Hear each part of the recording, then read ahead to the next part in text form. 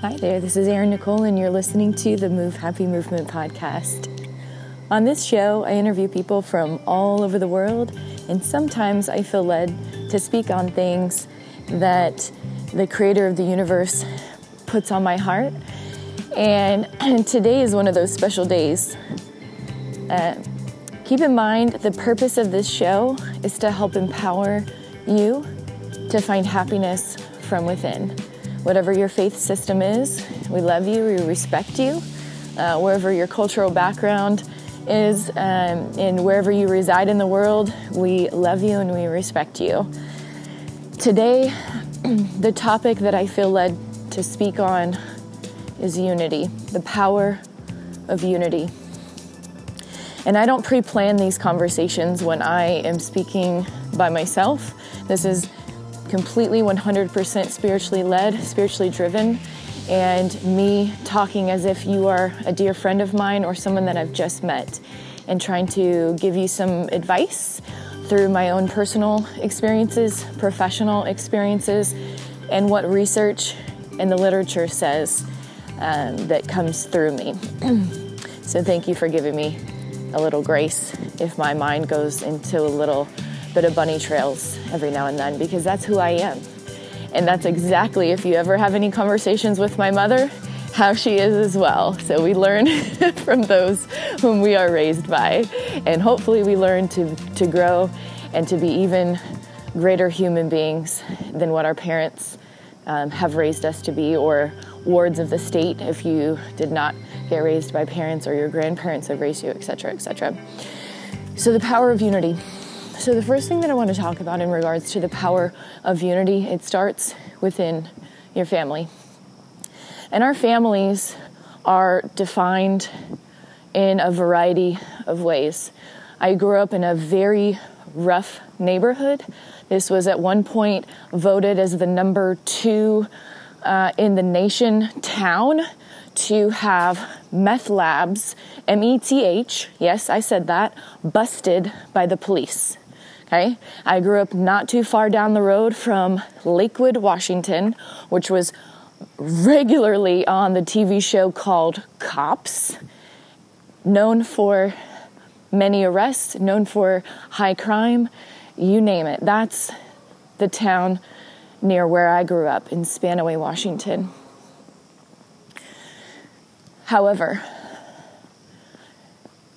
just because a family might be in geographically a rough neighborhood and high crime does not mean that the family does not value the power of unity. It means that they will have more obstacles and more struggles and more crime compared to areas where there is a little bit more protection, a little bit faster response time from first responders, a little bit more affluent neighbors, you name it. The power of unity within the family starts with the leader of the family. However your family is designed, if you grow up in a family with traditional parents, a mother and a father, it is completely different from family to family. From my perspective, from my faith system, and my country being a mainly patriarchal, father-led, male-dominated country, the father is the head of household. You might have grown up and you might live listening to this show in a country in, for example, Africa. There are certain tribes where the women rule the community. The women rule the tribes. And I respect you and I love you. And I love that we can have the freedom to learn from each other's experiences growing up in a family. Now, when I was in college, in my undergraduate, I took an anthropology class. And I can't remember the name of the professor, but it was extremely interesting because it was completely different from how I grew up. When we learn things from other experiences, other cultures, other perspectives, it strengthens our respect for other humans.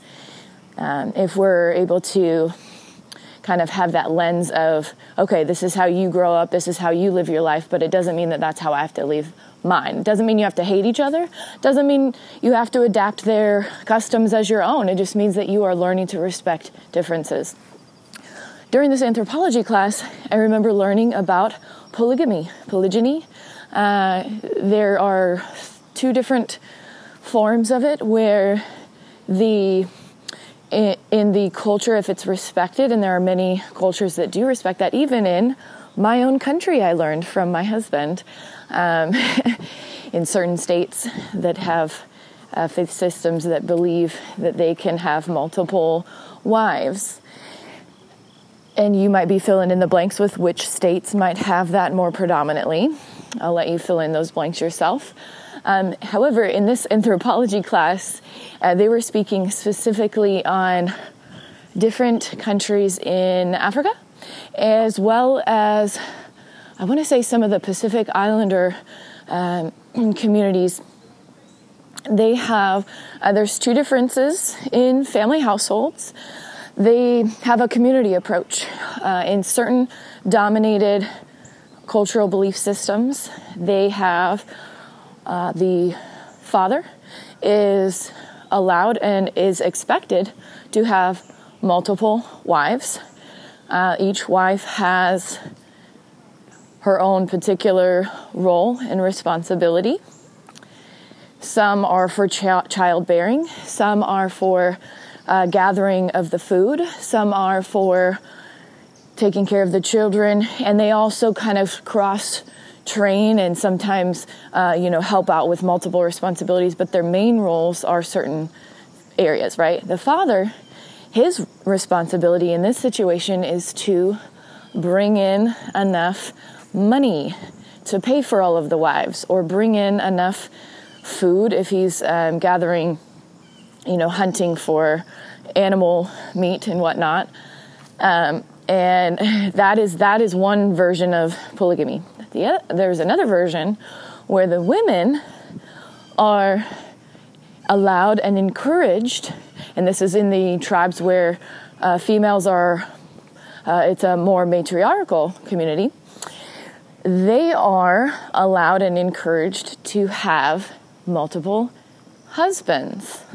Now, they don't go to their court systems and say, this is my husband, and this is my husband, and this is my husband. They just establish it as a community.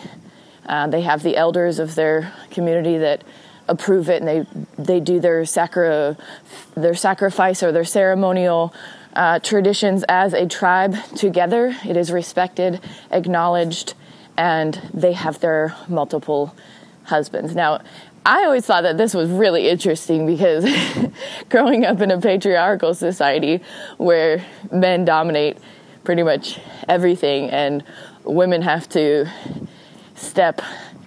big steps and big challenges and find ways to work together, while traditionally we are taught to fight each other instead of lift each other up. I thought it was interesting that in the matriarchal societies that they're basically like boss babes, and they have as many men as they want. Now, do I want that as my own? No, I'm not interested for me, but I respect it because I was learning through this college class, right? I was in my early impressionable years. I want to say I was a junior, but we could go back and check the transcripts for confirmation on that.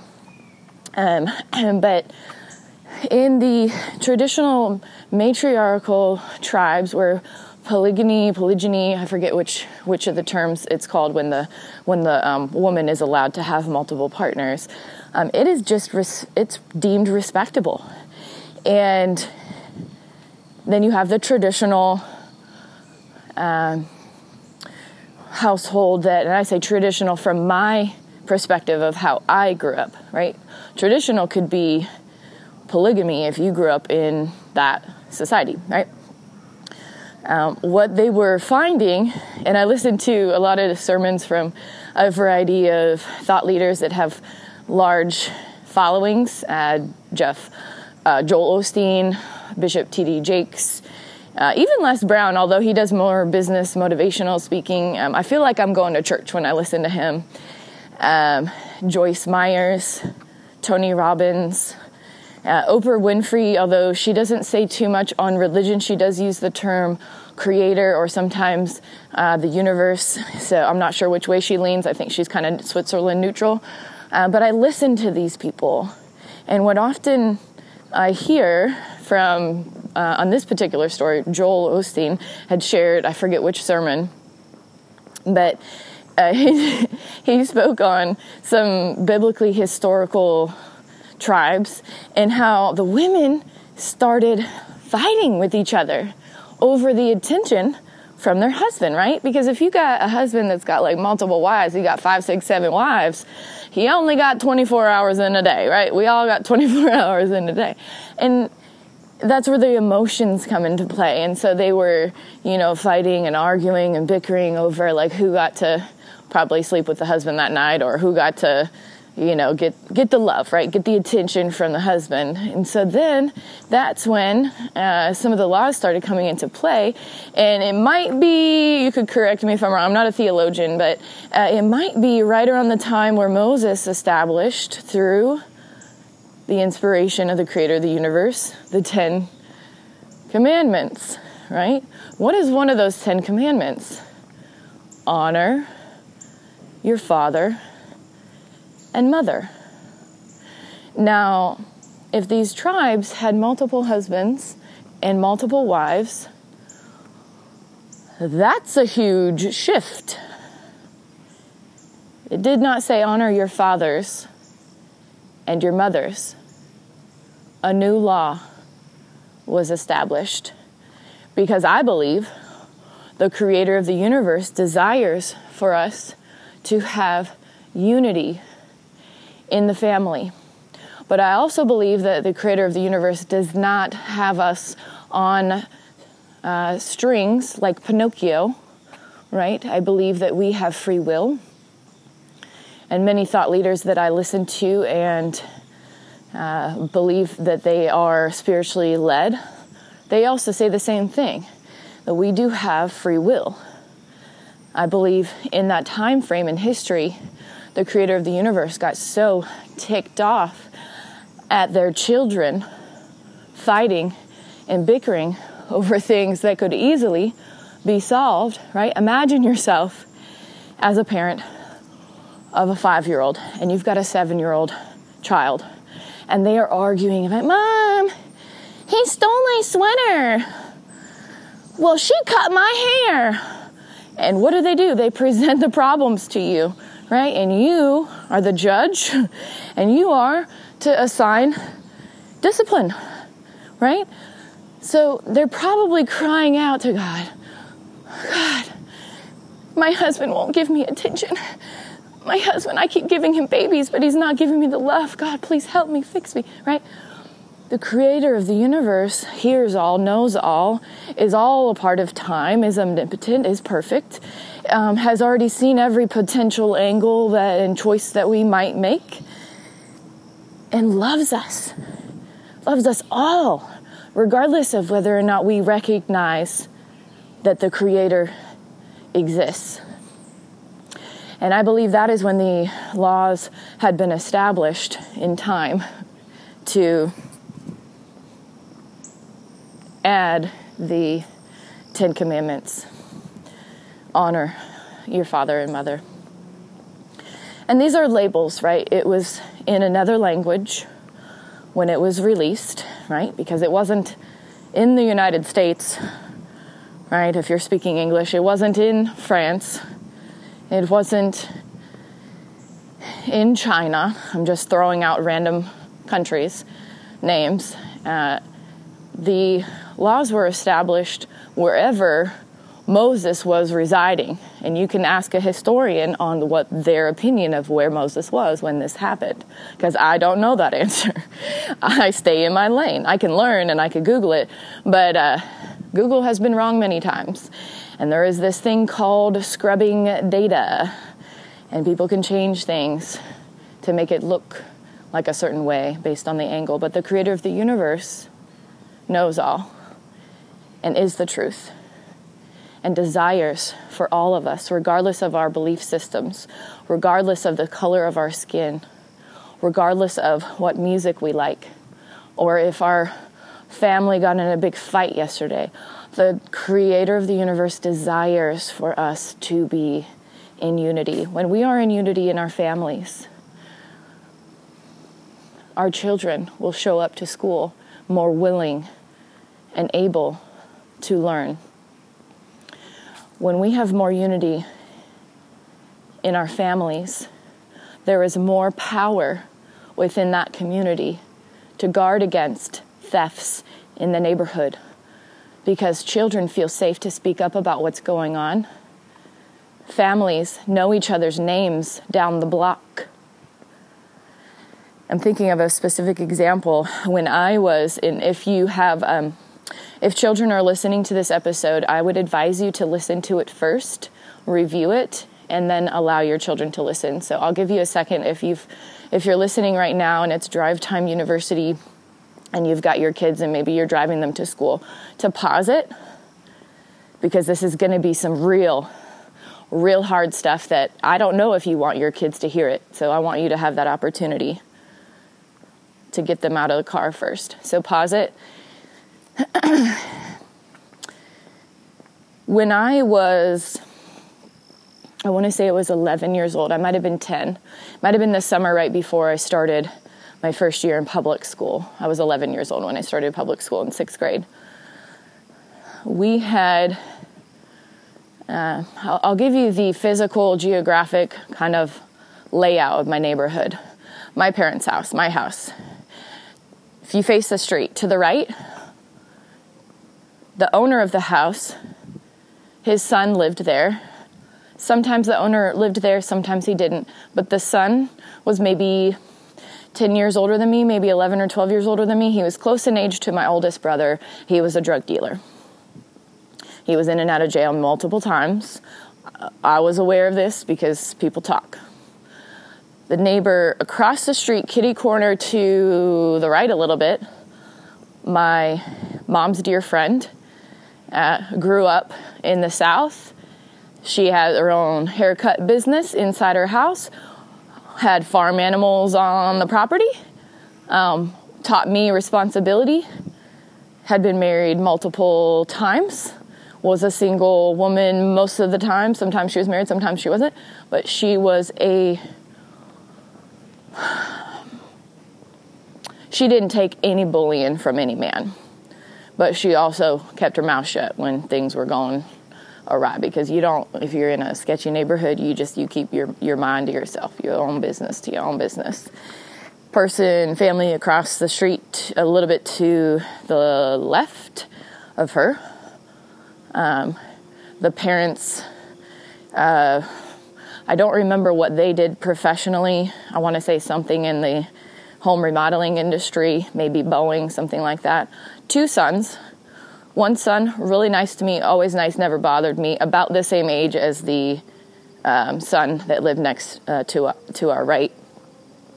The older son was predominantly more violent, in and out of jail a few times, from what I had heard from stories growing up.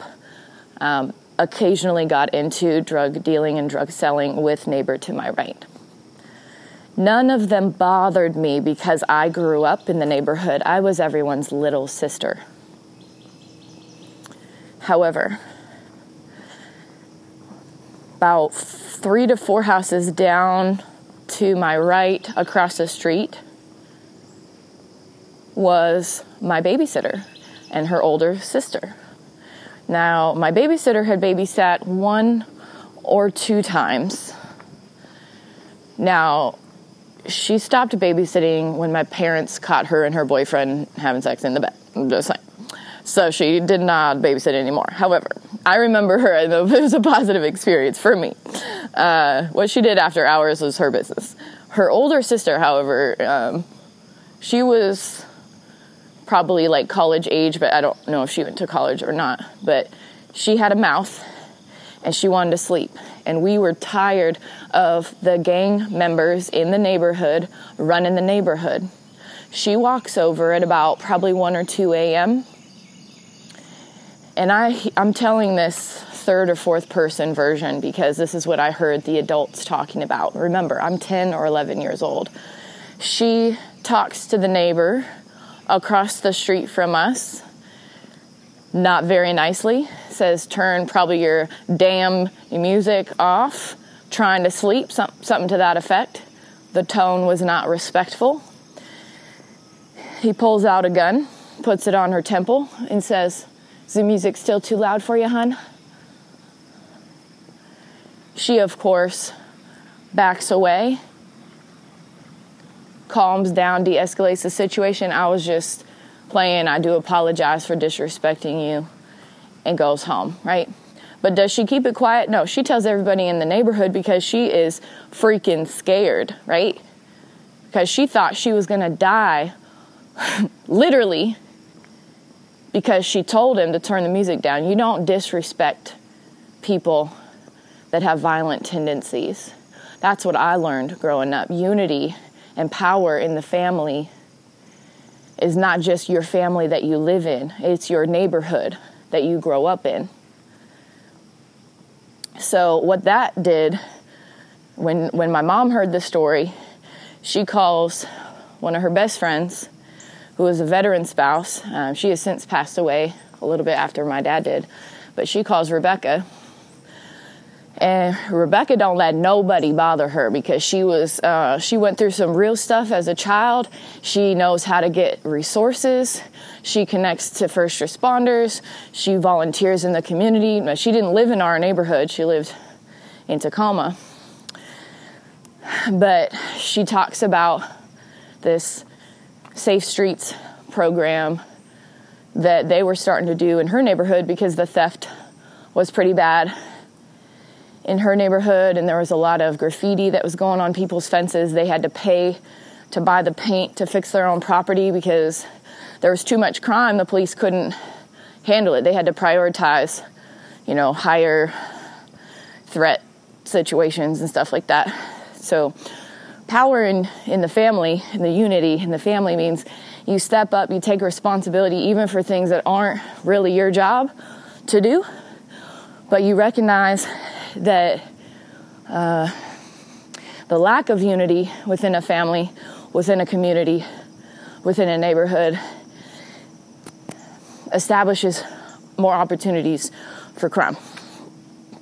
And you recognize that it's not just the police's job, it's not just the sheriff's job, it's not just your pastor's job to fix people's problems, right? We all take a stand, step up, and do what's right. What you feel within your heart, your spirit is right to bring unity in a peaceful manner, right? So the Safe Streets community program was essentially like a safe neighborhood watch. Everybody that had this, I want to say it was like a 24 by 14 inch plastic sign, you'd put it up in your window. My house, each house had one sign. It went in my room because my room faced the street. And I got my own room. My brothers had to share. And so the sign went in my room. Now, it was a white sign, I remember, with green writing. I don't remember the exact verbiage on it, but it was something to the effect of, this is a Safe Streets neighborhood, closely monitored. Kind of like you would use an alarm system sign, if you've ever heard the story that most burglaries do not occur on properties that have the sign that they have an alarm system, even if your alarm system is not active currently. It was kind of like that thing.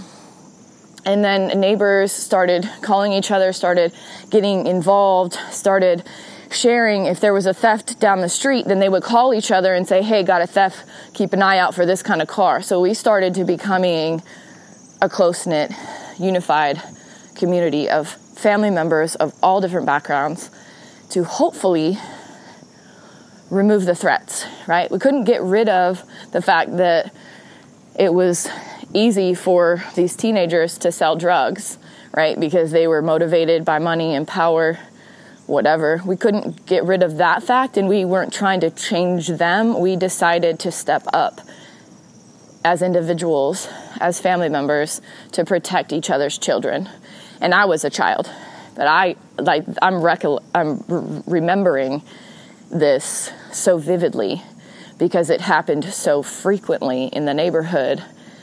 And if you don't understand, because you grew up in maybe a safer space in life, I'm trying to educate you based on my personal experiences and also what the literature says. I believe it was Les Brown that said this. I was listening to a lot of these videos. When I got my smartphone, I started working at the psychiatric hospital where this whole Move Happy thing started. That was the year my dad died, and I needed things to hope for. I needed to plug into things that were positive on my way to work, because I worked in a hospital where I didn't even know what floor I was on half the time. Because my stress level was so high. A few months prior, my divorce to my first husband had finalized. And I was dealing with the fact that we thought that my father's cancer was pneumonia for the first 2 weeks. And then after they found out that it wasn't pneumonia, 5 weeks later, he died of stage 4 cancer. It was a shock. And that was my 30th birthday year. Like, freaking tough. But the culture within that hospital was so nurturing and loving from every single person I worked with. The staff, the patients, there wasn't anybody that disrespected me, except for one towards later in the year. But when I brought it to the attention of the staff, they immediately course corrected and made sure that we all felt safe and whatnot. And also, shout out to my girl at the center hall, who was in charge of all the safety emergency buttons, changing the batteries out. She and I connected. Now we're on social media and we get to follow each other's journey. And she's a grandma and she's loving on her kids and she loves her job. She works so freaking hard, and she made sure that I got a new emergency pager system.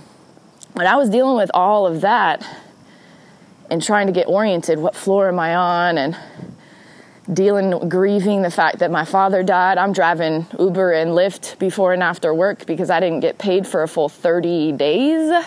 Did not know that I was not getting paid for a full month when I needed money. So I was working so hard when I first started this job, and I was grateful to work in one place instead of 5 places spread out over the course of the state of Washington, because I had already done that a few years prior after getting my master's degree. The power of unity within your family can impact your career choices. It can impact how you view yourself, which then impacts how people view you, right? Because if you are not confident within your own abilities, your own cognition, your own level of professionalism, that energy is released to others. They will treat you how you interpret that you deserve to be treated.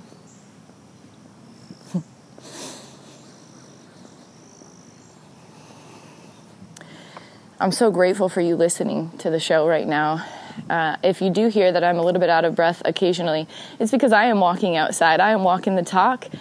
When I do these impromptu conversations, I'm usually exercising in the woods or somewhere in society that's hopefully not too full of traffic, so that you can hear the content, you can hear my words, and also so I can be that authentic role model that I encourage to find some way every single day to move your body.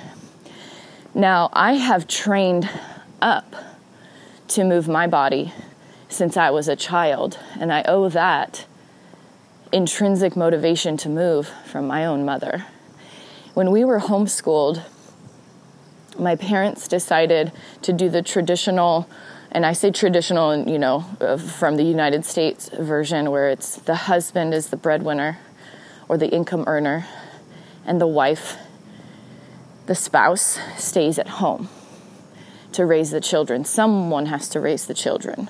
My parents decided together that that was what they wanted to do.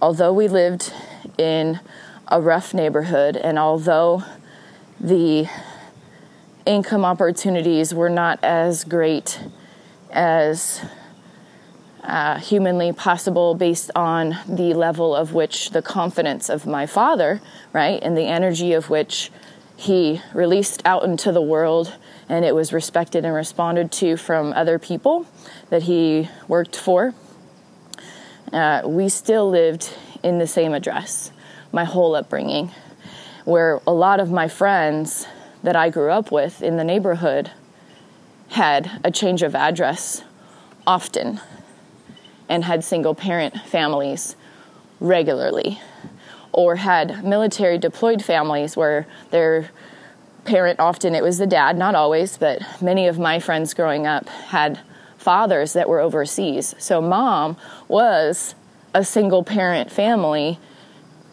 dealing with email communications and or occasional satellite phone calls if her husband had an opportunity and the time zone worked accordingly for them to connect to have a phone call if their kids, I'm thinking of my friend Jen, had any problems going on, right?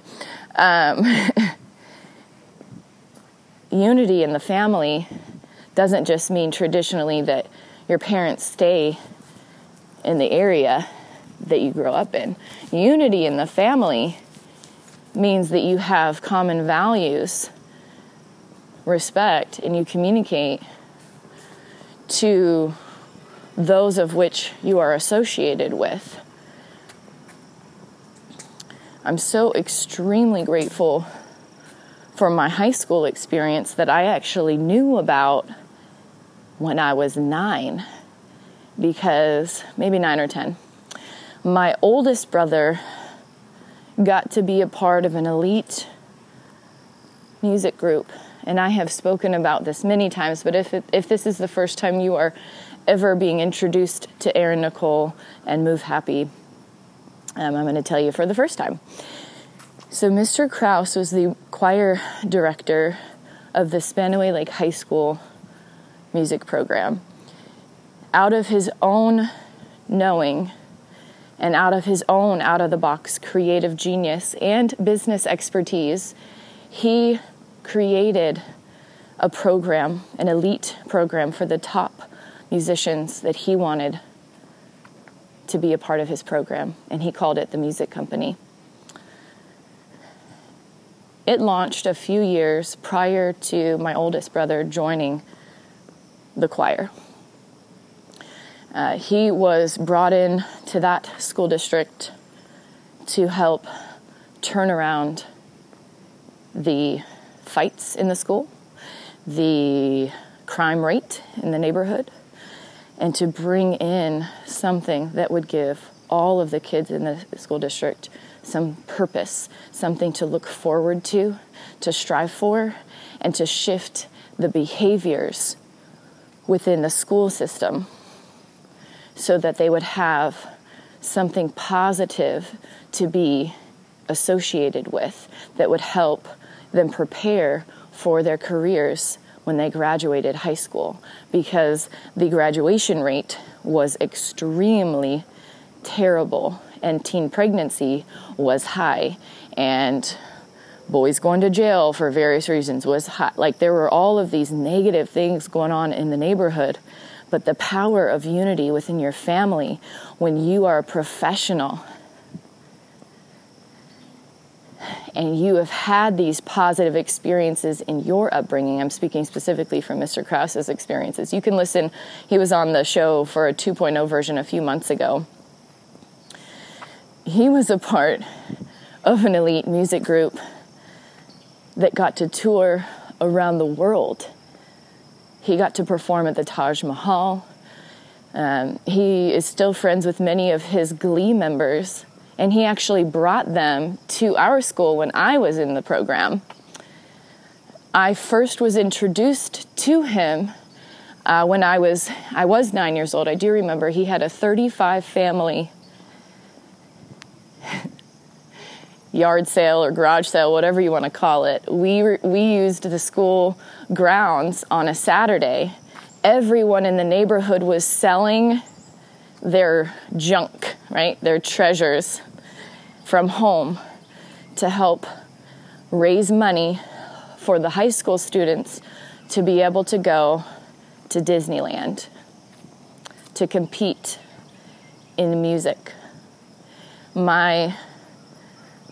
So I was 9 years old, so this would have been 95, I want to say, 1995, somewhere around there. My oldest brother graduated in 97, so he must have been either a sophomore or a junior. I want to say he was a sophomore. So we were notified in advance as a family because Mr. Krause was extremely organized, and he used to be in business. He used to sell computers for a decade when he took a break from teaching for a little while because he got fed up with the educational system. And so he had his business experiences and professional experiences that he transferred back in when he took this position. And I'm looking right now, this is a bunny trail, but there is a deer about 25 feet in front of me just staring at me right now, not afraid or anything. Good morning, dear. Good morning. You're so pretty. This is why I go in nature, because you never know what you're going to experience. So we got notified, garage sale, yard sale, whatever you want to call it. We're all trying to make money to help with the Disneyland trip. And I had my own personal goal because let's see here. So I was 9 when I was introduced to him, and at that experience, and my friend down the street, Promise, and she was a couple years older than me, she was playing the flute, and my mom had let me borrow her flute that she had for when she was a child, and or college or something, and I was starting to get interested in music. And my mom never forced us to be interested in music. She wanted us to discover it on our own. And especially because I was a little brat growing up, and you couldn't tell me to do nothing. It had to be my own idea. So my neighbor said that she wanted to teach me how to play the scales and teach me some songs. And I was playing my mom's flute, but then one day my friend Promise was like, hey, let's clean the flutes. So we soaked, and if you know anything about flutes, you're probably gasping right now, but we soaked our flutes in the sink with soap and water. But my flute was an antique. It was probably over 100 years old, and it damaged my mom's flute. So I did not have a flute to use anymore. I thought I was doing something good, but we did not have a lot of money for mistakes like that. So I was extremely apologetic to my mom, but my parents raised me to fix my own problems that I cause. Do not reach out to mommy and daddy to pay for things for me. Even though I was only 9 years old, they taught me personal responsibility, and I'm grateful for that. So my dad said, well, if you want to learn to play the flute, how are you going to pay for it? So this garage sale, this yard sale that Mr. Krause had organized was my way to buy a flute, because I was motivated to learn how to play scales from my friend, because she had started to teach me things, but then we washed the flutes and then I had to take a pause. So my parents and I discussed it. We went to a pawn shop and I found a flute that I liked. And shout out to the Gemeinhardt brand. I want to say it was $435. Now, mind you, this is like 25 years ago. But when you pay for your own things, you remember what you spend on them.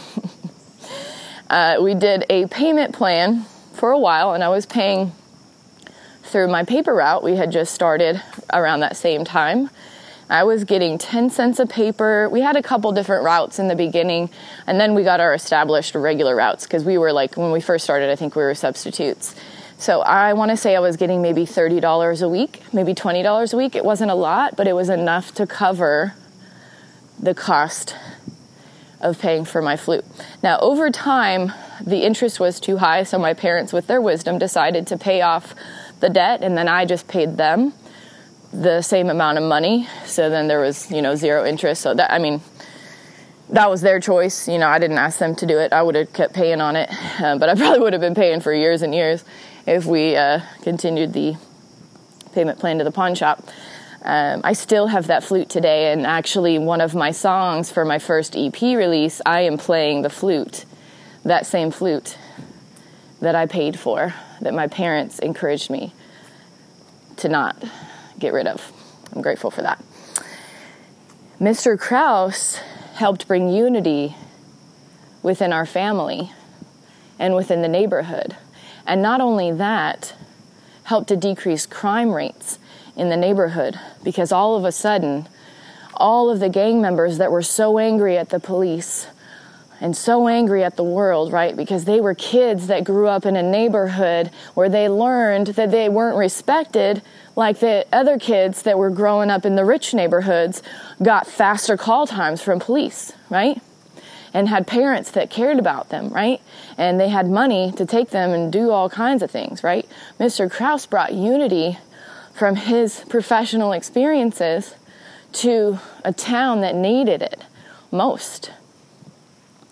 And I got to be positively influenced just through osmosis, being the youngest in the family, because Mom chose to homeschool us. So one day they were performing at a middle school or high school. It was in a different district. I remember the drive was very long for me, my perspective, being a 9-year-old. And I'm sitting in the wooden bleachers, and I'm looking at them performing in their tuxedo outfits. The ladies had tuxedo skirts that went a couple inches past the knee, and they had their tuxedo white dress shirt with their cummerbund around the waist and their bow tie up front. And they had... They did not have the headset mics yet at that time. They upgraded down the road, but they had one microphone for the solo, and they were dancing. And the soloist would walk up to the mic, and sometimes they had a couple of costumes. I remember there was like a bear costume that one of them had for one of the songs. I don't remember what music they were singing, but I remember the experience and how it made me feel. I wanted to be a part of this program. And so I began learning the flute, learning music, and leaning in to how my family, honestly, I believe, was designed. We all were musical, except for my dad. He could whistle perfectly on pitch, but I believe was shamed a little bit from his vocals. I think he could have sang if he was encouraged a little bit more, but that's a story for another episode. Unity within family can transform your neighborhood. Oh my goodness. I'm feeling so healthy right now. I'm dealing with a lot personally through this new day job that I've been doing for a few months now. And I was encouraged through a team lead that was taking over leadership temporarily while my direct manager was at a corporate training. He encouraged me to speak up about some sexual harassment that had been going on in the workplace. He encouraged me to bring it to the attention of our GM and the HR local person. And it has since gone extremely south since then. It's only been a week. Instead of using the information that I shared to make the situation better, I also witnessed some what do you call it? It's a form of racism. Some of my friends from a variety of backgrounds could describe it better. They deal with it all the time. They have dealt with it all the time in the workplace. And it's a form of passive-aggressive racism. When a workplace does not have equal diversity, it can occur more frequently than in places where EEO is more balanced. And that is why the EEO laws came into effect to help protect those that are in the minority categories. And I presented this information both from my own perspective. I got the courage through my team lead, and also because the sexual harassment was starting to impact another employee. I probably would have kept it to myself because I have dealt with sexually inappropriate behavior from men my entire life. And most of the time, people have not stepped up to help me. So I have learned to keep my mouth shut and keep my eyes forward. However, when I heard from a male coworker that they wanted to quit because of how disrespectful the culture is there and what they had witnessed about me that negatively impacted my pay and the 4 or 5 counts of racism that they had experienced within the workplace from the HR person and from a few other people, I decided, I prayed on it, because I don't do any big decisions without praying first. And the creator of the universe encouraged me to speak up about it. And when I spoke up about it, unfortunately, my GM decided to bump up the timeline to have it dealt with sooner, but was sick at home, got on his camera, Zoom or Microsoft Teams, I think it was Microsoft Teams, and had his camera off. Did not tell me that he was not going to be at the office, did not tell me that he was sick at home. And I'm telling something so personally violating and inappropriate and uncomfortable for me to a black screen in front of the woman that completely discounts my eyewitness because she has her own passive-aggressive perspectives against people of color. I know this because when I presented that person as my eyewitness, her response to me was, "You can't always believe what you hear at the office." Since then,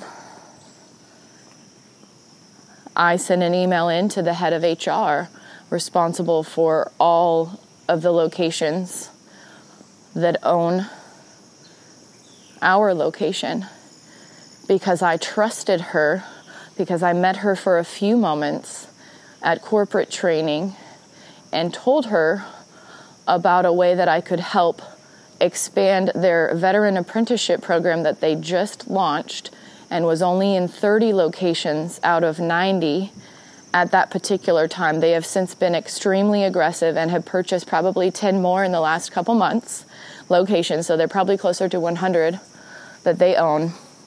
I trusted her because she forwarded on my email invitation to a free community event specifically to help improve in the treatment of people and patients with depression for our veterans and first responders. She did forward my emails to the team.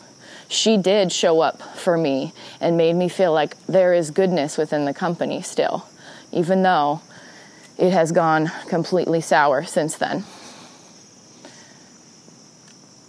When I CC'd her on the email response to my GM, he had asked me to keep it quiet, to not talk to anybody about what was going on, and actually shamed me for bringing it up and said, "This particular person is not a manager. Why did you tell them?" I said, "Excuse me, did I do something wrong?" So that was before I sent the email. The reason for sending the email was because they do not have good leadership. They are not sure who is in charge. Everyone is confused about the leadership. I have brought it to the attention of my direct manager a few times. And someone decided to step up to take the leadership position and encouraged me to speak up about being disrespected so violently in the workplace from a senior technician that he told me,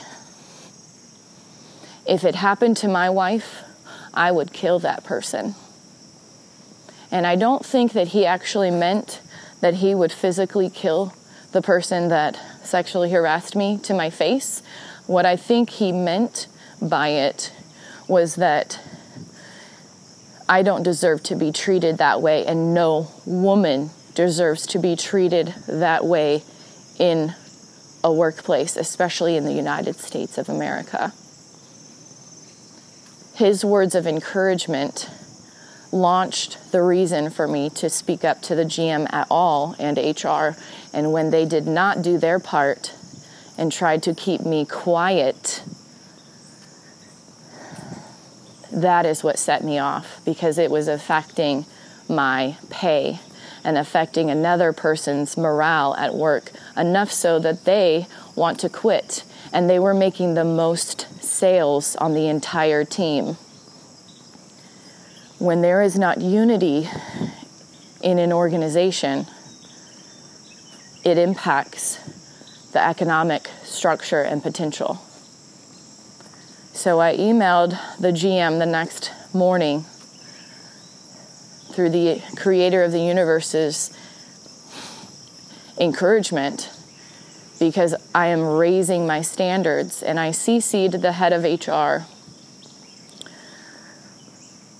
Unfortunately, instead of supporting my stance, which I thought she would, she decided to take the stance of connecting me to local HR people and tell me that I need to get to utilize the EAP services for mental health reasons. I immediately responded back to her that I have reached out to all 10 EAP resources. Not sure how it's relevant to this particular case. However, none of them are available. I will continue to look for resources, but I do not have the money because my job purposefully has impacted my pay negatively, and I have an eyewitness. She connected me to a local HR person who immediately scheduled a call with me. I have been through enough BS that I had the knowing and the legal authority to record our conversation, because the state that I reside in, it is legal for one person to know that you are being recorded. You don't have to tell the other party. Know your laws in your community. They will empower you. I recorded the interview, the conversation. I brought to light what was going on from my perspective, and also the forms of racism that I had witnessed and heard about from another employee, enough so that it is negatively impacting the revenue for the business. Instead of listening to me, this HR person of color told me, well, you know, you're not supposed to talk about your business. I've read a lot of your emails, and you're really overstepping your boundaries here. I said, oh, interesting. The reason why I brought it up in the first place is because I got the A-OK from the head of HR, because I am potentially trying to bring more veterans transitioning as technicians to the organization. That's already been established. She back bunny trails and says, oh, well, in that case, then it's perfectly fine. If you're going to help our organization, then it's fine. If you're going to do it for free, it's fine. But if you're trying to benefit off of our backs, that's not acceptable. I'm so sorry, hun. But collaborative approaches are the new preferred approach across any first place teams in any situation. When you work collaboratively, everyone wins. I did speak on the issues of racism, but she was so focused on finding faults in me and protecting the organization instead of listening to me impartially, which is her job. So I'm glad that I recorded that conversation. The following week, I sent a couple more emails to the head of HR, letting her know that I have tried to add value to the company. The emails that I had sent to my direct manager that I had zero response from. Ways of which to add revenue, and also concerns of which my pay is not what I was promised. She since redirected me to the local HR people and said, please work with them directly. They will loop me in on the conversations. And then I received an email from that same HR person saying, this form of racism is a new case. Thank you for bringing it to light. We'll schedule a call immediately. And she had like 4 or 5 people that I don't know who they are looped in on the email. I replied all. And I said, I'm so sorry, but this is not a new case. This was existing. I included it in our conversation that I have a copy of the recording. Looking forward to your next steps. And at this point, I'm getting pissed off because people are lying about me. And they're trying to make it look like, unfortunately, that I have too much mental health issues that I can't stand up for myself. I'm a mental health advocate. I am open and transparent about my struggles to help bring light and support to other people with depression in and out of the workplace. It is time for us to rise up as a community. And if you have a family member that is struggling with, maybe they're not diagnosed with depression, but maybe you feel like they're getting bullied in the workplace, this is an episode for you to share with them. In the coming days, they immediately were responsive and added a Caucasian woman in HR to the conversation. They wanted to meet with me in the middle of the day, interrupting my sales opportunities because she didn't do her job correctly the week before. So I politely requested that we did the interview questions before or after work hours, so no more negative impact on my money-making opportunities would ensue. Unfortunately, that did not work for their schedule. So I had to cut an appointment early with a customer. I explained it to the customer. Hey, Erin Nicole here.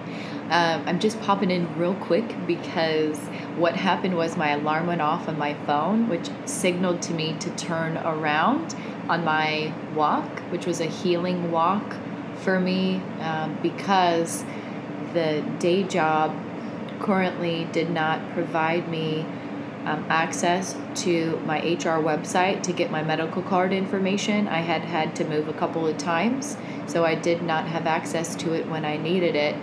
Extreme abdominal pain in the morning, and did not receive the response back from the night before when I had tried to access the information. I was denied access the day before.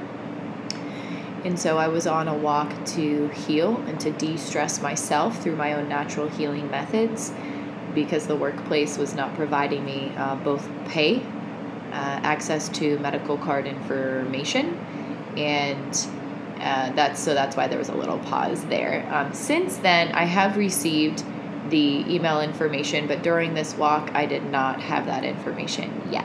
So that's why you might hear a little bit of me apologizing to you, because when you record on your device, on certain devices, it will end the recording if there's an interruption from another app, and that's what happened.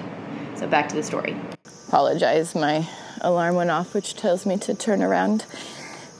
So they, instead of supporting my comments and supporting my request to have the meeting after hours or before hours, one of them had to travel for a few days and requested that we do the interview immediately within the next hour. Now, they were nice when they requested it in their tone.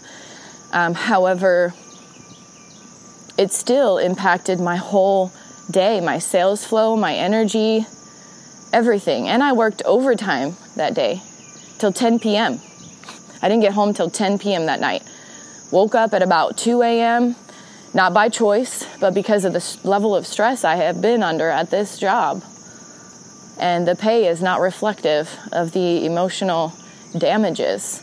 However, I am an extremely resilient person, and I have been through way worse. So I am trying my best to get paid what I deserve, and was encouraged from a team lead to speak up about it.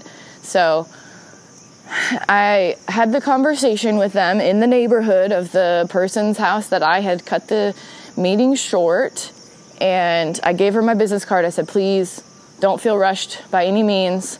But she wanted to have the information right then and there, and she was really understanding with me. She was respectful, and she wanted to give me the business. She wasn't ready to buy a new system, but she wanted to have all the information, and FaceTimed her neighbor down the street because she's in a rough neighborhood and she's not used to it. And I built really good rapport with her in a very short amount of time. So I sat in the little cul-de-sac, and I'm having this interview, and I record this one too, because they already been proven that they do not respect their employees. So did like the second person. She had a lot more empathy and understanding. However, when I brought up the racism case, because they asked me, they said, don't talk about other people's information. But then they started asking me about other people's information. They don't know what is going on in their own organization. She completely dismissed my comments and concerns, and that was that. So she said, well, we'll look into it. Please give us some time till about probably middle to late next week, because I've got to travel and blah, blah, blah, blah, blah. Excuse. Initially, I was going to be respectful, right? Because they are leading me in a direction that works best for the organization, not what works best for Erin Nicole. You have to be your own advocate, stand up for your rights, and if people are disrespecting you, the creator of the universe will provide you the resources and the connections that you absolutely need in order to protect you, because you are a child of the Most High King. Don't let anybody tell you otherwise. So I immediately get reached out to from people in my community because they care about me, they trust me, and they want what's best for me because of all of the value I have shared, all of my authenticity that I have shared, and the brand that I have built out over the course of the few years that I have had a smartphone. You do not want to mess with Erin Nicole, and you do not want to mess with the child of the Most High King. I'll tell you that much. During that same day, before we had the interview, we got a company-wide email, all 90 plus locations. Please ignore if you get any weird messages from our top leaders. Someone has hacked into our system and is impersonating our leaders. Supposedly, they are so secure that they will never get hacked into. That's what I was told during my corporate training when I was explaining to them I do not want any of my personal devices to be connected to the company because I've been hacked really bad in 2020, enough so that they found my location, broke into my home, and I was off the grid for 2 months. I do not want your company's revenue to be risked or your company's intellectual properties to be at risk. I explained that to my regional manager, who was the first person that sexually harassed me, but I ignored it. With no hesitation, he told me, we have the best, most secure system that could never get hacked into. 2 months later, email company-wide says otherwise. So I explained that to the ladies during the interview process. The second HR interview process, explaining to them the severity and also the situation of the first sexual harassment incident that I had ignored because I'm so used to men disrespecting me that I just thought it was normal.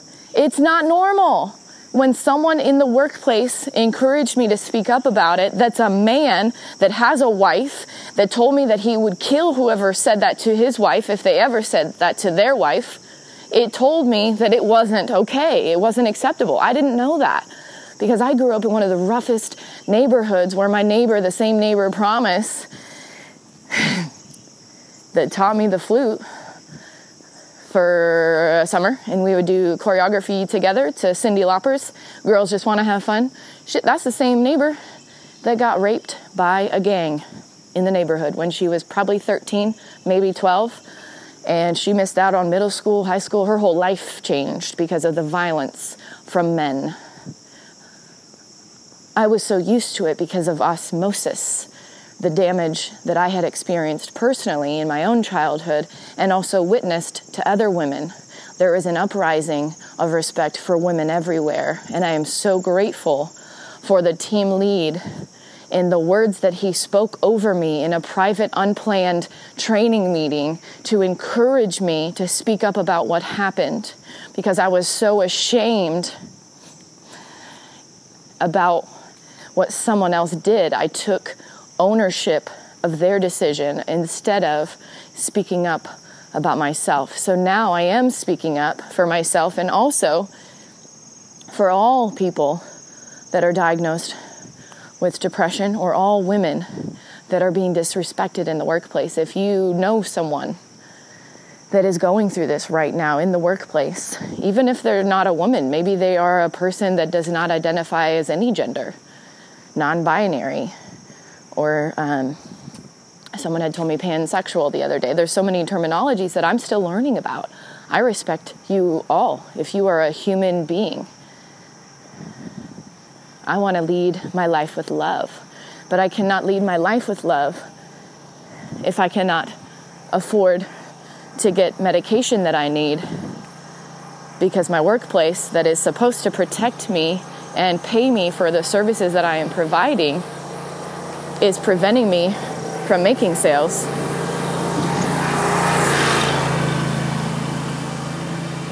Because I am a threat to them in some way. My coworker that spoke up about me told me, Aaron, they are purposefully sacrificing their own sales commissions in order to push you out. I have witnessed this in my own experiences since the 90s. And I know I was sent here to help you. I was sent here from the creator of the universe to protect you because your husband is away.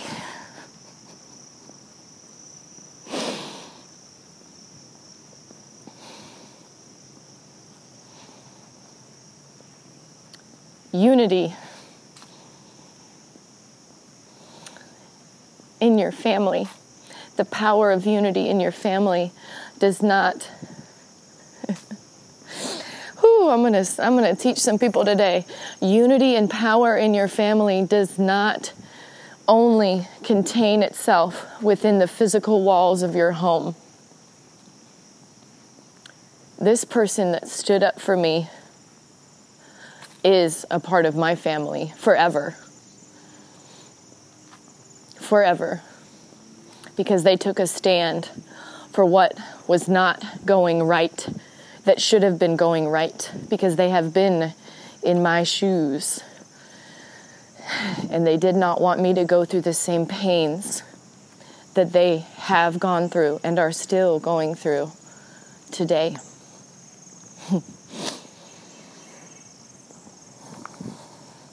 We are all connected.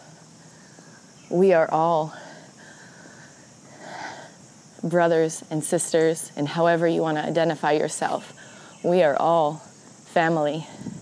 Sometimes there are certain family members that are not safe for us to be around emotionally, physically, or financially, because there are, in Jeff Olson's terms, there are givers and there are takers in the world. I am a giver, and I do see the benefits of takers because they're not afraid to speak up for what their needs and wants and desires are. If you get a giver that is constantly giving in a relationship, in a working relationship with takers, they will take everything from the giver. They will take all of their network. They will take all of their time, their energy, their love, their space, their gifts, their talents, and leave them completely defeated if they allow them to take it all. However, when you raise your standards, as Tony Robbins encourages through his community content online and through many of his books and his speeches and whatnot, when you raise your standards, people treat you in the way of which you allow them and communicate to them is acceptable to treat you. When I spoke up over the second sexual harassment case in the workplace that was indirectly told to, not told to me, told about me from this coworker that stood up for me, this person denied it to my face on 3 different counts, was so scared over the entire weekend because I told him to leave me out of the conversation, and he knew that he was lying to me. He texted me, "I can talk to you anytime. Just let me know if I need HR present." I didn't respond. I said, "Hey, have a good weekend. We can deal with it next week," because I wanted him to fester and think about it over the weekend, because I knew what the truth was. But I'm new at the company, and it's a lot of men that work there and a lot of established relationships that work there. And they already, I didn't know this until a few weeks ago, the person that helped me get the job was fired for sexual harassment. If I had known that, I never would have applied.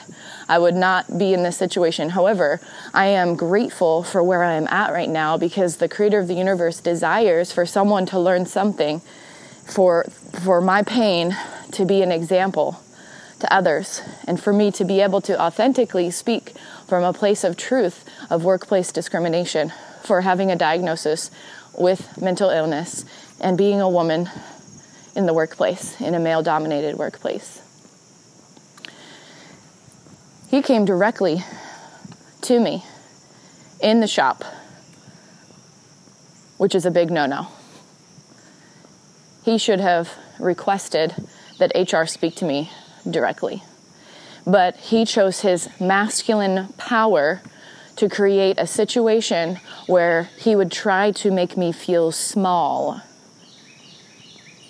and have eyewitnesses that corroborate his version of the story. Now, during this conversation, it started extremely calm. He did say, "Do I need HR present?" But then he continued to talk instead of saying, "We need to get HR connected." And I didn't know that I needed to talk to HR about it, because I was trying my best to not talk about it at all. All I said was, "Leave me out of the conversation," and he kept lying to me about it. So I'm like, all right, well, if he's going to be direct and talk to me, I like being direct and fixing things and just moving on, moving forward. However, he continued to lie to my face. Now, I was off the grid for a couple months, and I learned a thing or two about people that are lying. When their story changes multiple times in the breath of 10 minutes or less, chances are they ain't telling the truth. However, I wasn't trying to escalate the situation. Let a liar walk into their own trap. That was advice given to me a couple days ago from my landlord. Super smart, retired U.S. Army business leader. Anyways, so he said to me in that text message on Friday, "I could talk to you anytime, no sweat." Basically, I'm paraphrasing it. "Just let me know if I need HR present," right? Now, in our verbal conversation face-to-face, he says, "Erin, I was worried sick all weekend." Now, come again? Why were you worried sick if you ain't doing nothing wrong? So I was like, all right. He's like, my kids and my family are everything to me. If I'd lose that, I don't know what I'd do. Maybe you should have thought about that before you were saying sexually inappropriate things about another coworker and then damaging her pay on purpose. So I talked to him directly. I said, here's what went down. This is what was told to me. Did you say this or not? He said, absolutely not. And the thing is that, the person in the vehicle that I think we're speaking on, we didn't say names. It was completely vague, but we knew exactly who was in the vehicle. He says, yeah, that person actually was the one saying the things about you. Interesting. So are you saying to me, this is what I said to him, are you telling me that the person that came to me and told me this information about the sexually inappropriate comment that you made and the phone call that you made to my direct manager telling them that I wouldn't last 30 days and that I should probably not have opportunities for sales, that they are actually the ones that made the phone call when they don't know my direct manager's name or number at this point because they've only been working here a couple weeks? Oh, okay. Cool. All right, cool. Bet. Bye.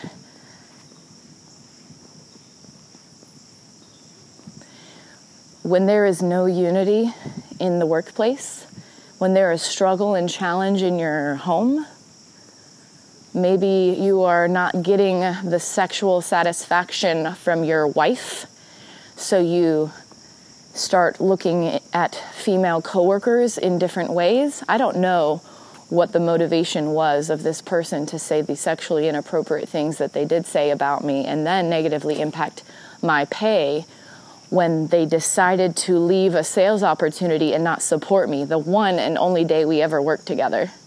I don't know the motivation in their heart, but I do know that when I looked at him in the eye, he was scared out of his mind because he knew that he did wrong. He had conviction in his heart, and we were trying our best to move forward.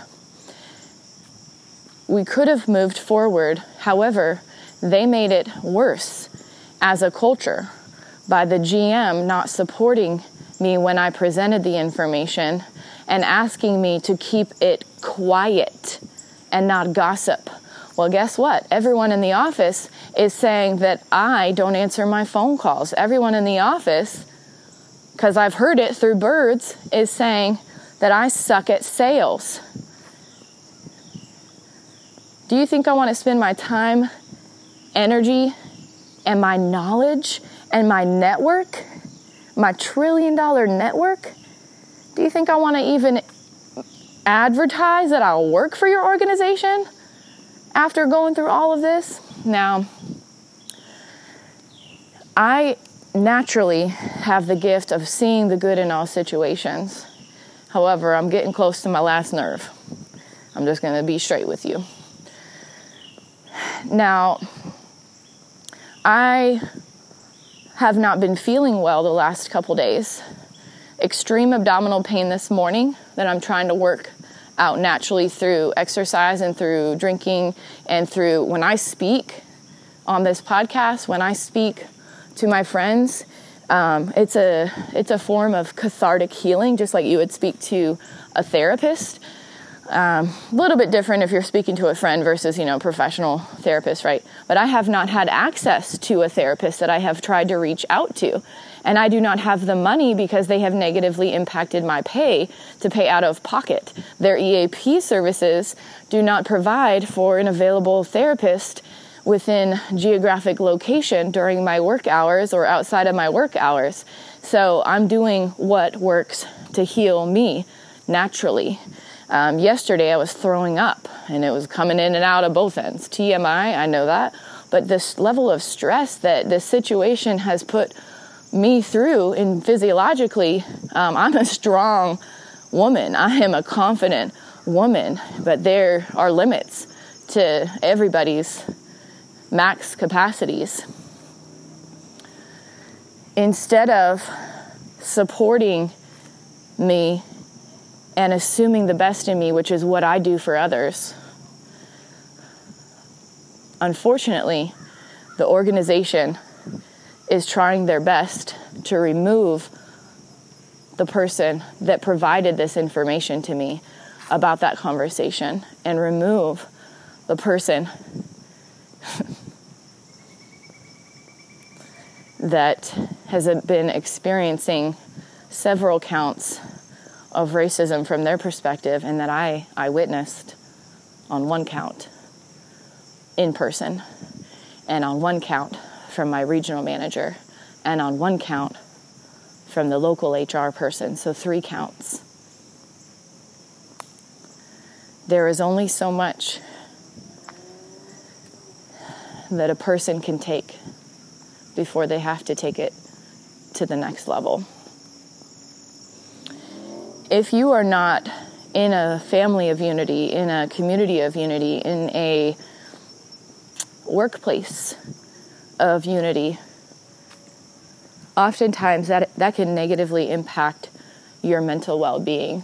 And I know this to be true because there are many people around the world that are ending their lives, even that have a lot of money, but especially those that are financially stressed, have family stress, have workplace stress. They're not feeling so much hope. I encourage you to reach out to your local church or faith system. Reach out for prayer, guidance, meditation. Take some time to have some introspection. Do something at least 10 minutes every day that brings you joy.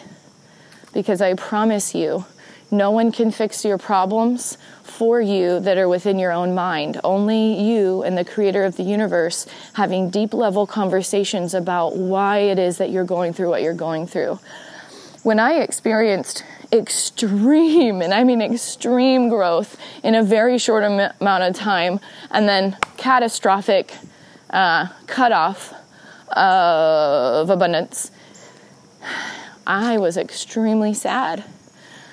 And I also had hormonal imbalances through an implant that was in my body to help protect against unplanned pregnancies. I have since removed it, and I talk about that in some of my content in previous shows. If you are a woman or a person that desires to have children and you are able to give birth, but you are not ready to give birth yet, I strongly encourage you, if you are diagnosed with depression or you believe that you potentially could be diagnosed with depression, to guard your mind against anything that would adjust your hormones in your body. And the reason why I say that is because I walked through that experience, and I experienced something so severe where it catastrophically expanded my thought process in a negative way, where I called the 1-800 line as my last resource, my last line of defense. I am so grateful for my angel that spoke to me and encouraged me to continue sharing my Move Happy business, to turn it into a business. It was before I even had done anything other than I had launched a life coaching business under a different name, and I had my book that I had written the year prior, or a year and a half prior, somewhere around there. I had so much extreme growth and trajectory where I had earned a promotion within under, I think, 7 months. I had created 5 different forms of alternative therapies in about 7 months, and was awarded a promotion that my boss said no one was ever interviewed for in her 30 years working there without a state license. And I not only was interviewed for, I was awarded the promotion and worked in the role, worked in the promotion for a week while my colleague went on vacation. She came back. She was going to cover me on vacation. I took my vacation. I came back to work. And during that 2-week time frame of being hired, working, and then coming back from vacation, unfortunately, state legislators decided to rule against supporting mental health. They did not want to pay extra taxes for people that they were not connected to. They did not work at our hospital. They did not know what we did, but they controlled the money. 60 people lost their jobs that day. There was a high-risk hall that they had built on the campus. They had hired 60 professionals, including, everything from psychiatric, psychological, recreational, janitorial. 60 people lost their jobs in an instant. I was lucky in that I was protected through my contract. They moved me back to my original position. However, when we are in high-stress situations, sometimes we do some crazy things when we are romantically inclined, and I was engaged way too quickly. And my fiance at the time could not stand the fact that I lost an extra $1,000 a month that we were expecting and going to use for our wedding plans and our future plans. He was in sales, and he was happy with how much he made. He didn't want to work any harder. He wanted me to work harder. And unfortunately, it got violent, and we started doing couples therapy, and I started getting my own private one-on-one therapy, and my therapist said, "Erin, I recommend you removing yourself from this relationship and moving out of the home." When I lost that job, it required me, because I could no longer afford to work in the existing position, to move out.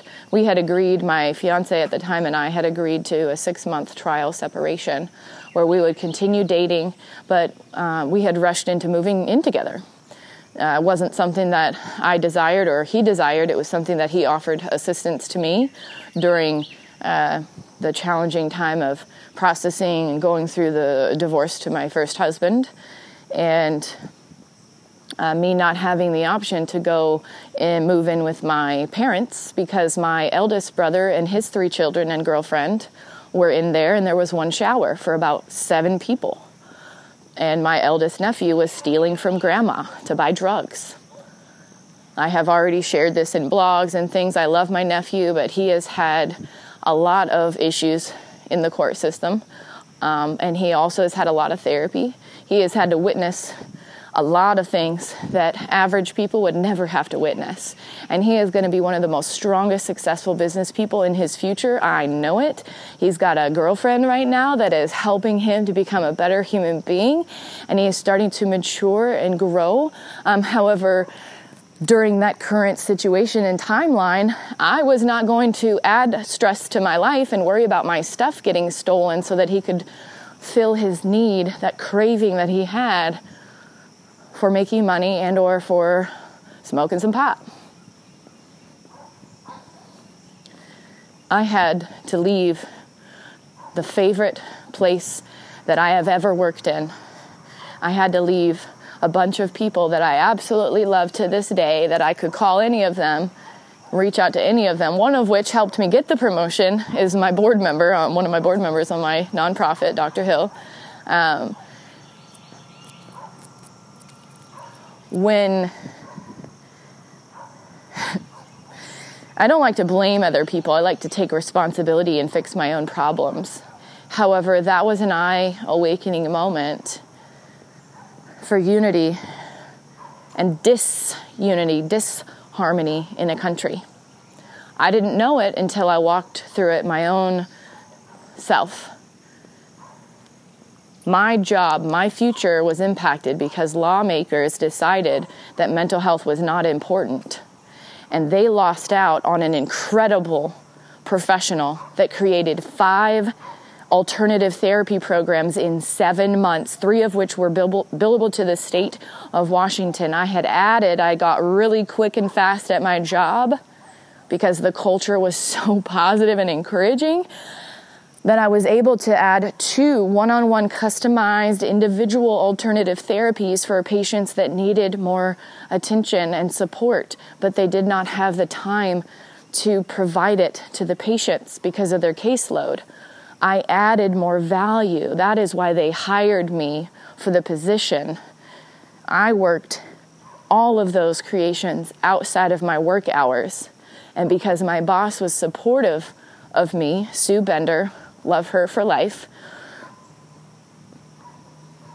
I was able to add extra forms of healing to the patients in my community,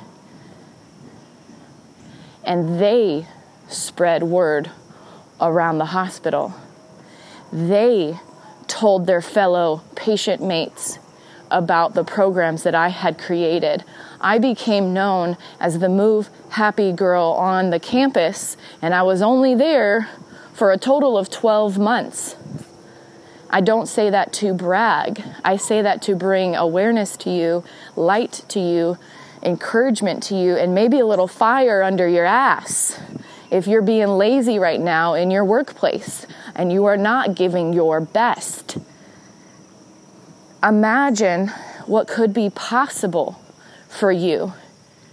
Do not allow yourself to be limited by the constraints of what the job requirements are. People told me, my own coworkers told me about the psych associate position because they saw how much work I was doing, and they recognized it and respected it. I didn't go looking for a promotion. I was grateful where I was at, and I was grieving the loss of my father. That was the same year my dad died, and my divorce finalized, and my finances were in complete disarray. But when you have a faith so strong and you plug in to people that are mentally sound and have values in alignment with your belief system, you are unstoppable.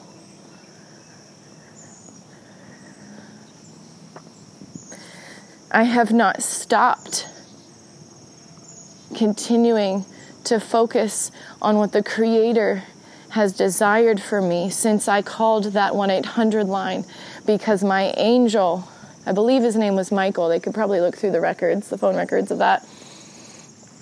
Excuse me, too much phlegm.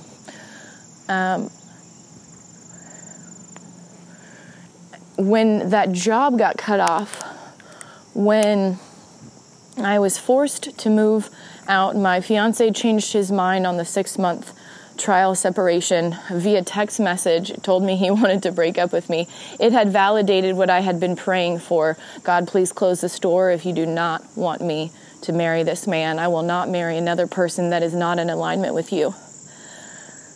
The Creator of the universe closed the door by allowing him to make the decision instead of me, because he had already exhibited forms of violence. And I was spared because his daughter was in the house that day when he had some unexpected rage.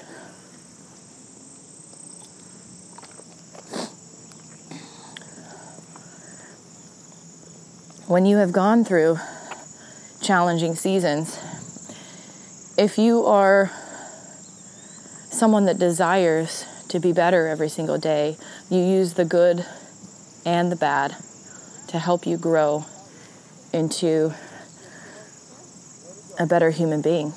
A better human being not just for yourself and your workplace or your family, but a better human being for the entire world to respect. Good morning.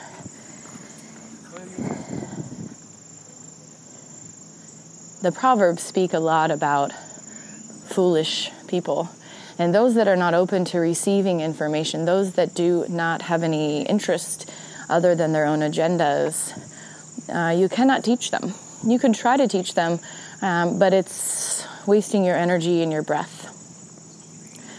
I have given and given and given opportunities for my current workplace, demonstrated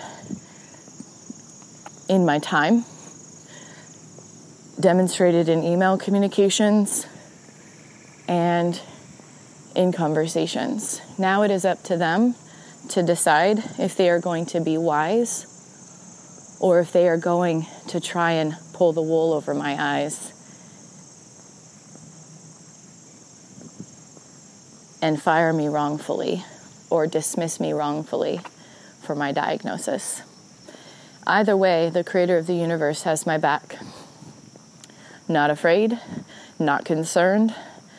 However, not making money right now because it is negatively impacting my opportunity to feel safe in the workplace now.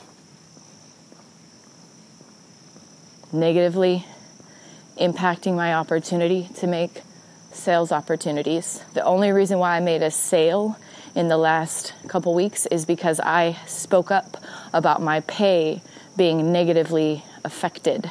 So they threw new people at me that know how to close deals. Whether or not a person's system was indeed need of repair, I don't know, because I've seen so many unethical things, including them cheating on the EPA test and allowing people to cheat off each other. I did bring that to the attention of the head of HR because that is a huge, huge liability. I don't know if they have since tightened up the strings on that. I was informed from technicians in the field that take their job seriously, that if they are caught messing with the refrigerant levels of someone's system, that there is a $10,000 fine for that technician. They lose their license, and I believe there's also a $10,000 fine for the establishment that has hired them. I brought that to the head of HR's attention in the email when I CC'd her on the email to the GM, and no one has followed up with me on any of that information.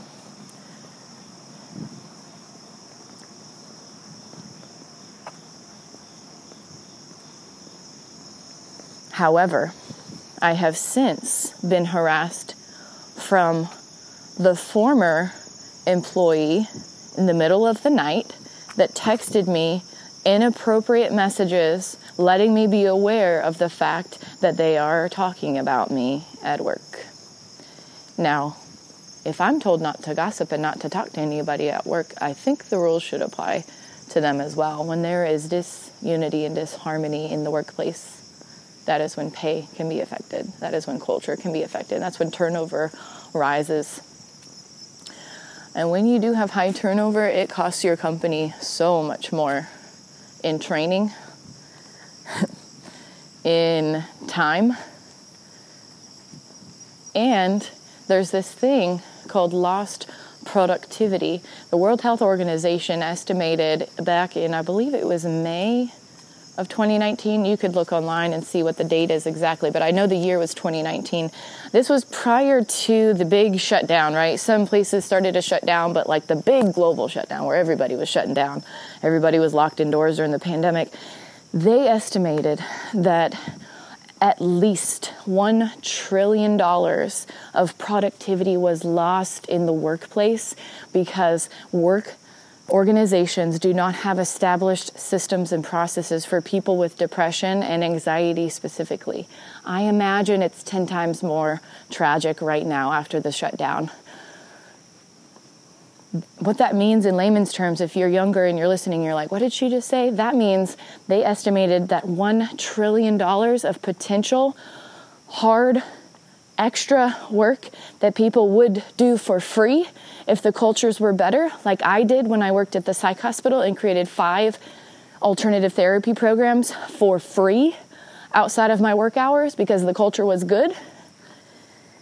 That is lost forever. It's hard to measure what could be available but isn't when people aren't being truthful. But I'll tell you this much.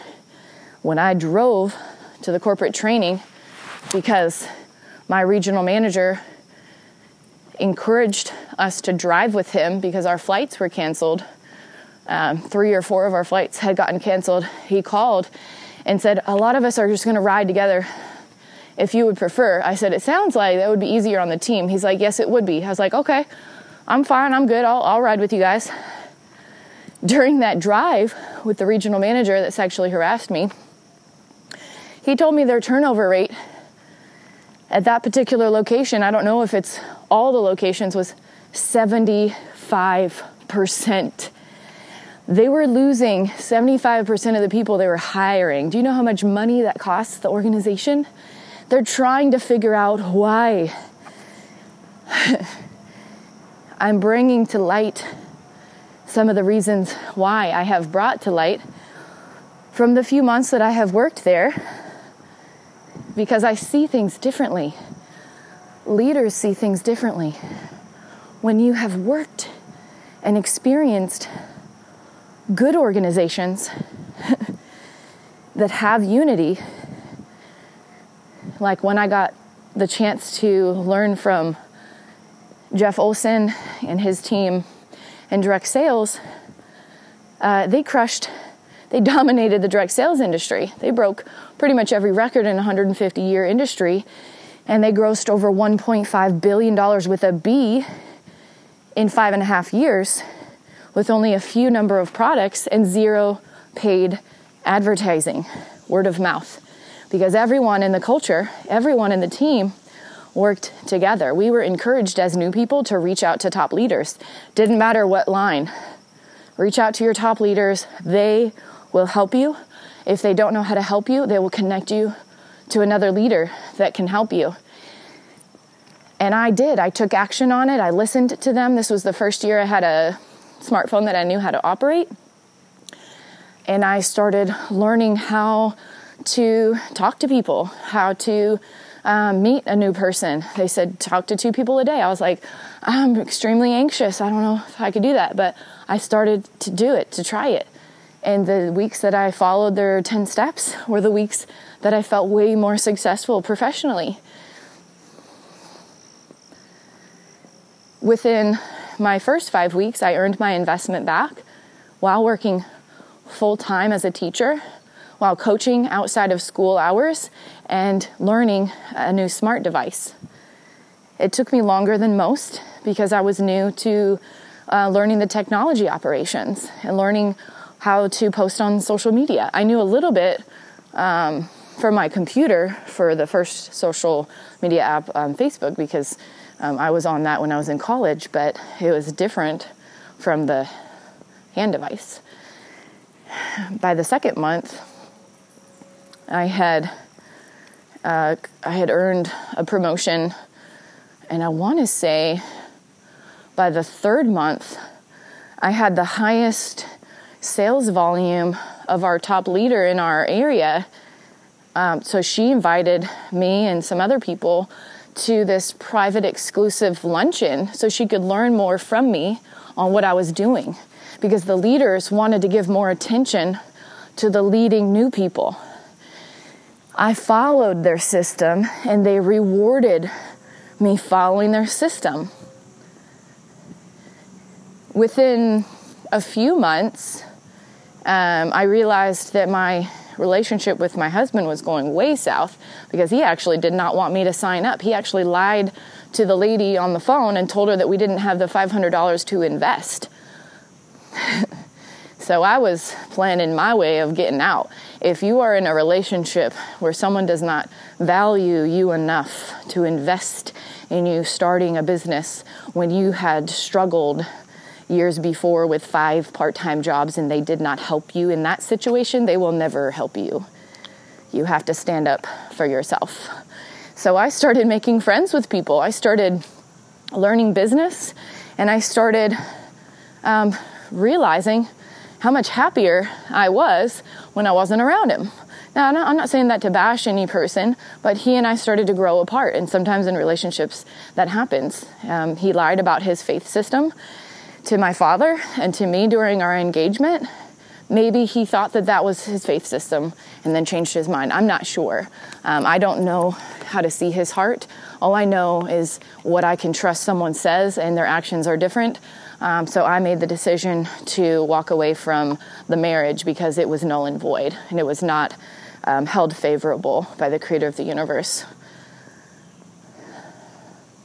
People in that organization stepped up to help me. Although I was in that teaching position, I taught at a high school with a guaranteed contract, and unfortunately, that guaranteed contract ended abruptly through a loophole that the district had for all first-year teachers that were in the district. I wasn't a first-year teacher, but I had moved to the district because of my husband's choices and taught in a new district. And I was at the bottom of the totem pole, so I was laid off. And I didn't have a lot of income coming in. I did not want to go on unemployment, but I was so fed up with the economy, so fed up with working and getting a master's degree and not having jobs and getting continually disrespected in the workplace as a woman, as a person with depression, whatever you want to say was the reasoning behind it, bad circumstances. So I decided to start leaning in to this business, to direct sales, and to improving myself, because I was listening to a lot of different leaders like Jim Rohn, and he was saying things on his videos on YouTube like, if you want to make more money, you got to change yourself, you got to improve yourself. So I had watched a webinar on how to write a book in 90 days or less. It was like a best-selling book. Well, I didn't get a best-selling book, but the process of writing the book was so cathartic, so healing for me. I got into affirmations through one of the leaders of this team, Jenny Thummel. She spoke about her own struggles with depression during the bad economy, and she and I were going to connect later on. I'm not sure when, but she wants to be a guest on the show sometime and speak her truth. She encouraged me and introduced me to what affirmations were.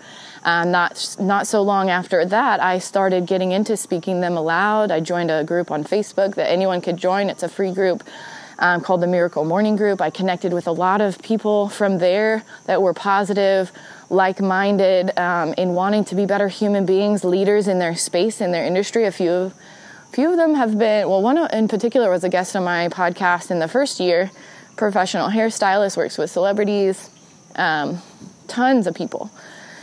And it was through that group that I saw the free webinar and wrote the book.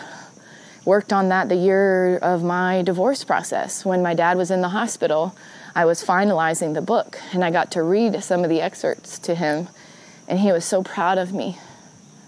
And he was scared that I was going to take this job at this hospital, this psych hospital. I'm going to take a drink real quick. He was scared for me because he knew what society has said about working in psychiatric hospitals. He read the news. We grew up not too far down the road, and the neighborhood of which it was in, the stigma was so strong even within my own father on his deathbed, because I'm his little girl. But something within me told me that this was where I needed to go.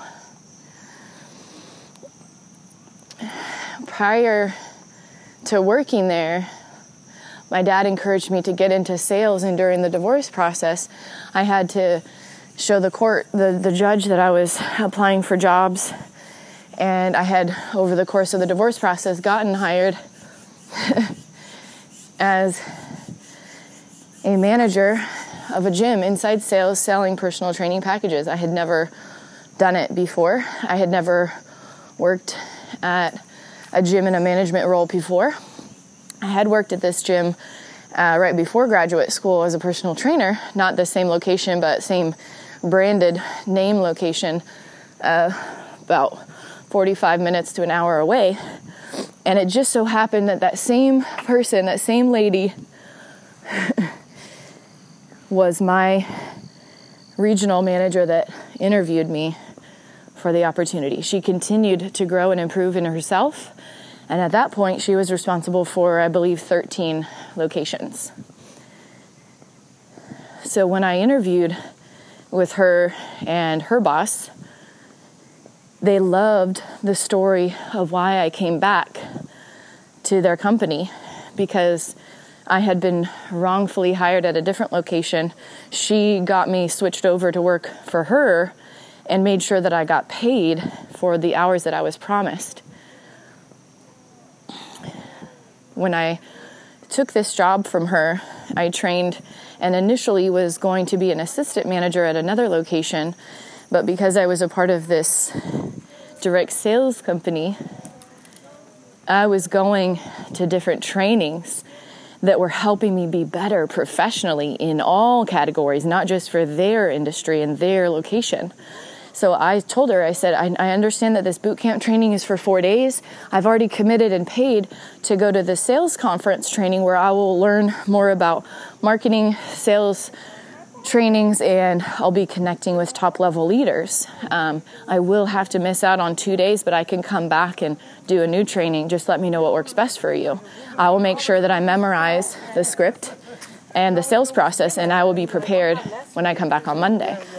She was like, no problem, no worries. Well, I'm at the sales conference, and she messages me, and I remember where I was sitting and who was on stage when I got her text message. I remember Aaron, who's one of the top level leaders of the direct sales company that I was associated with and still am friends with many of them. He was speaking on stage to approximately 17,000 people, maybe give or take, in St. Louis.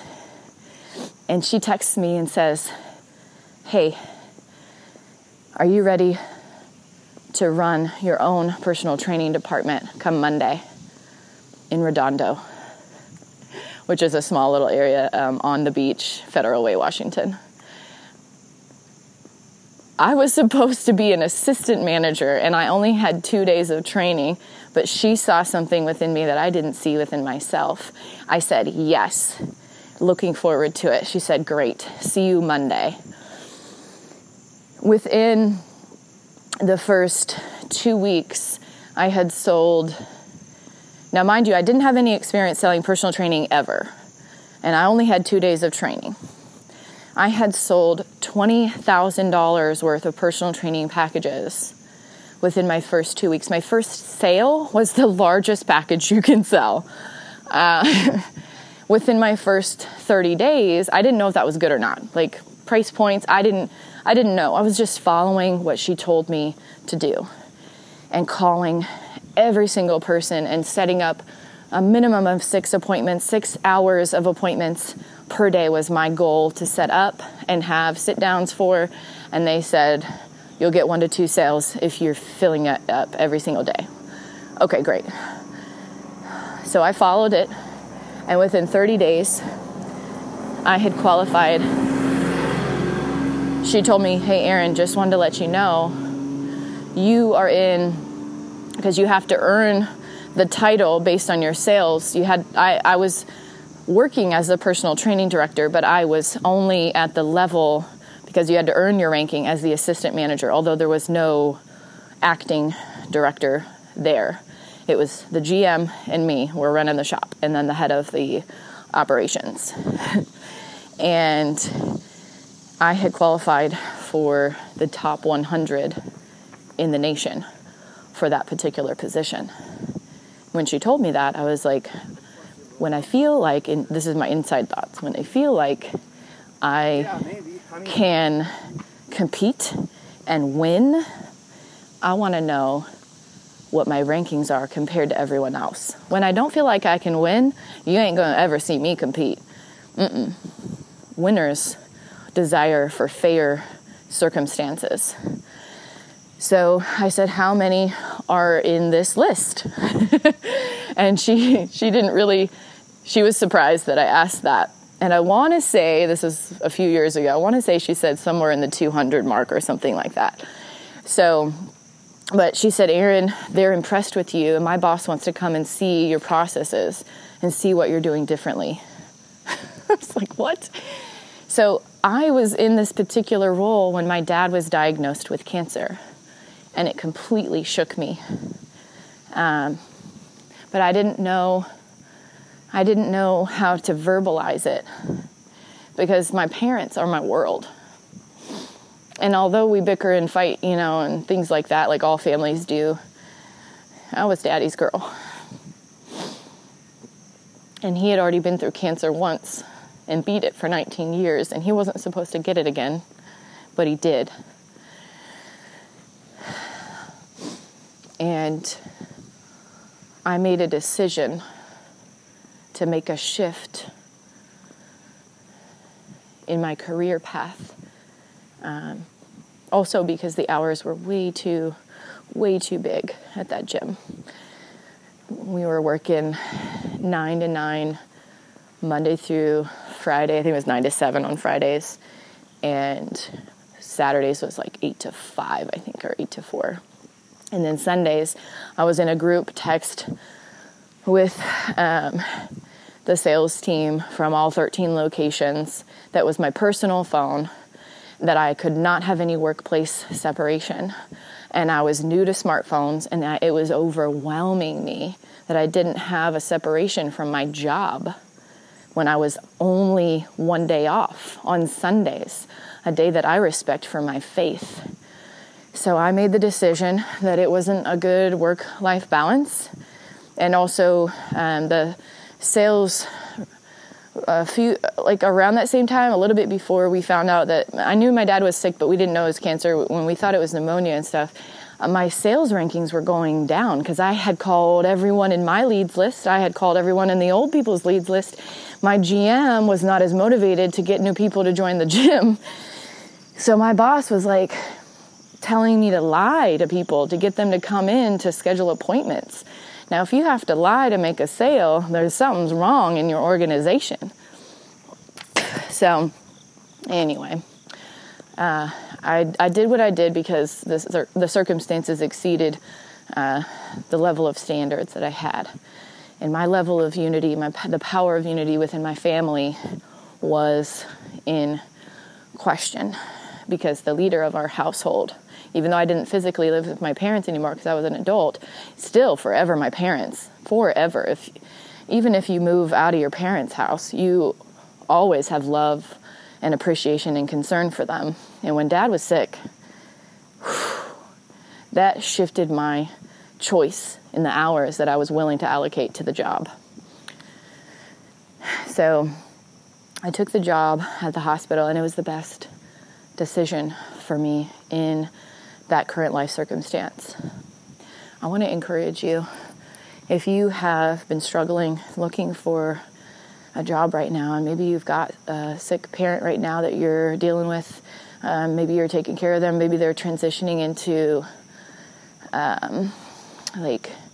assisted facilities, and you're worried about how they're going to be treated, the cost factors, you're worried about their mental well-being, the COVID numbers, and if they're allowed to have volunteers or visitors so that you can visit your own family member. I understand and empathize with you. My dad, in his deathbed on his last day, he had been infected somewhere along the line a few years prior in one of his doctor's appointments, or one of the nurses didn't wash her hands properly. I'm not sure how he got it, but he was diagnosed with MRSA. So on the day that he died, we're all trying to grieve and be with him, and he's unconscious, and the nurses have full coverings all over their bodies, mask, shield, gloved, taped up, so none of their skin could potentially become infected from something that he was infected with from a medical provider. Now, I touched him with my bare hands because that's my dad, and I don't give a crap over what diagnosis a person has. If you are my family member, I washed my hands, I put sanitizer on. That was his last day, and you better believe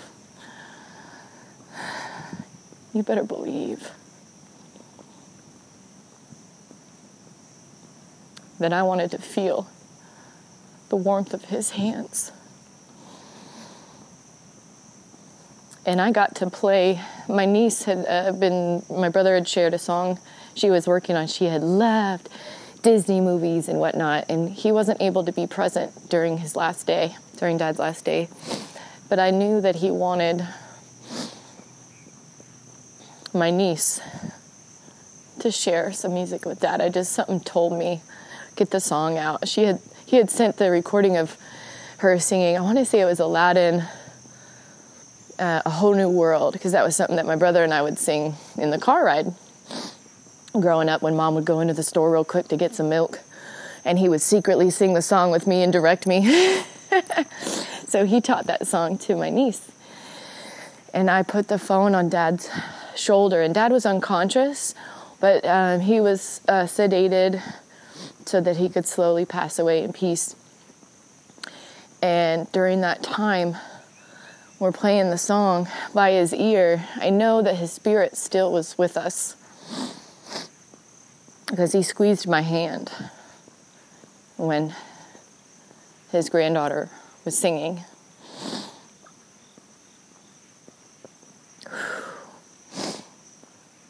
It's really hard to share this.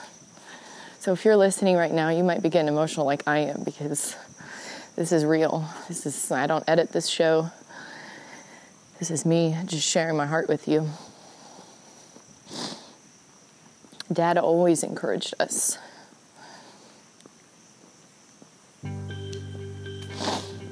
to sing, to use our gifts, to make people's lives better than we found them, to make our jobs better than we found them. And although he's not on this earth anymore, you get to benefit from that if you're associated in my community. I encourage you, if you're still listening to the show, to find someone at your job, at your school, at your church, in your neighborhood, or if you're in the military, find a military spouse or a dependent and reach out to them. Reach out to them today. Whoever that is for you, whoever you're thinking of right now. When I said those different categories, the first person that came to mind. And if you have time, reach out to 4 more other people today.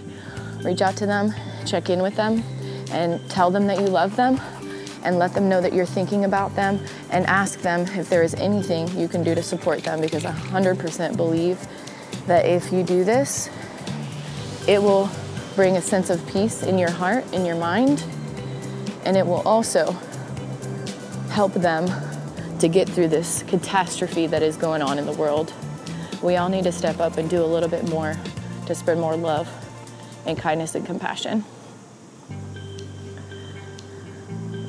And if you are listening right now and you are a leader in my current day job, I want you to know that I still am open to a conversation, and I am still open to doing something amicably.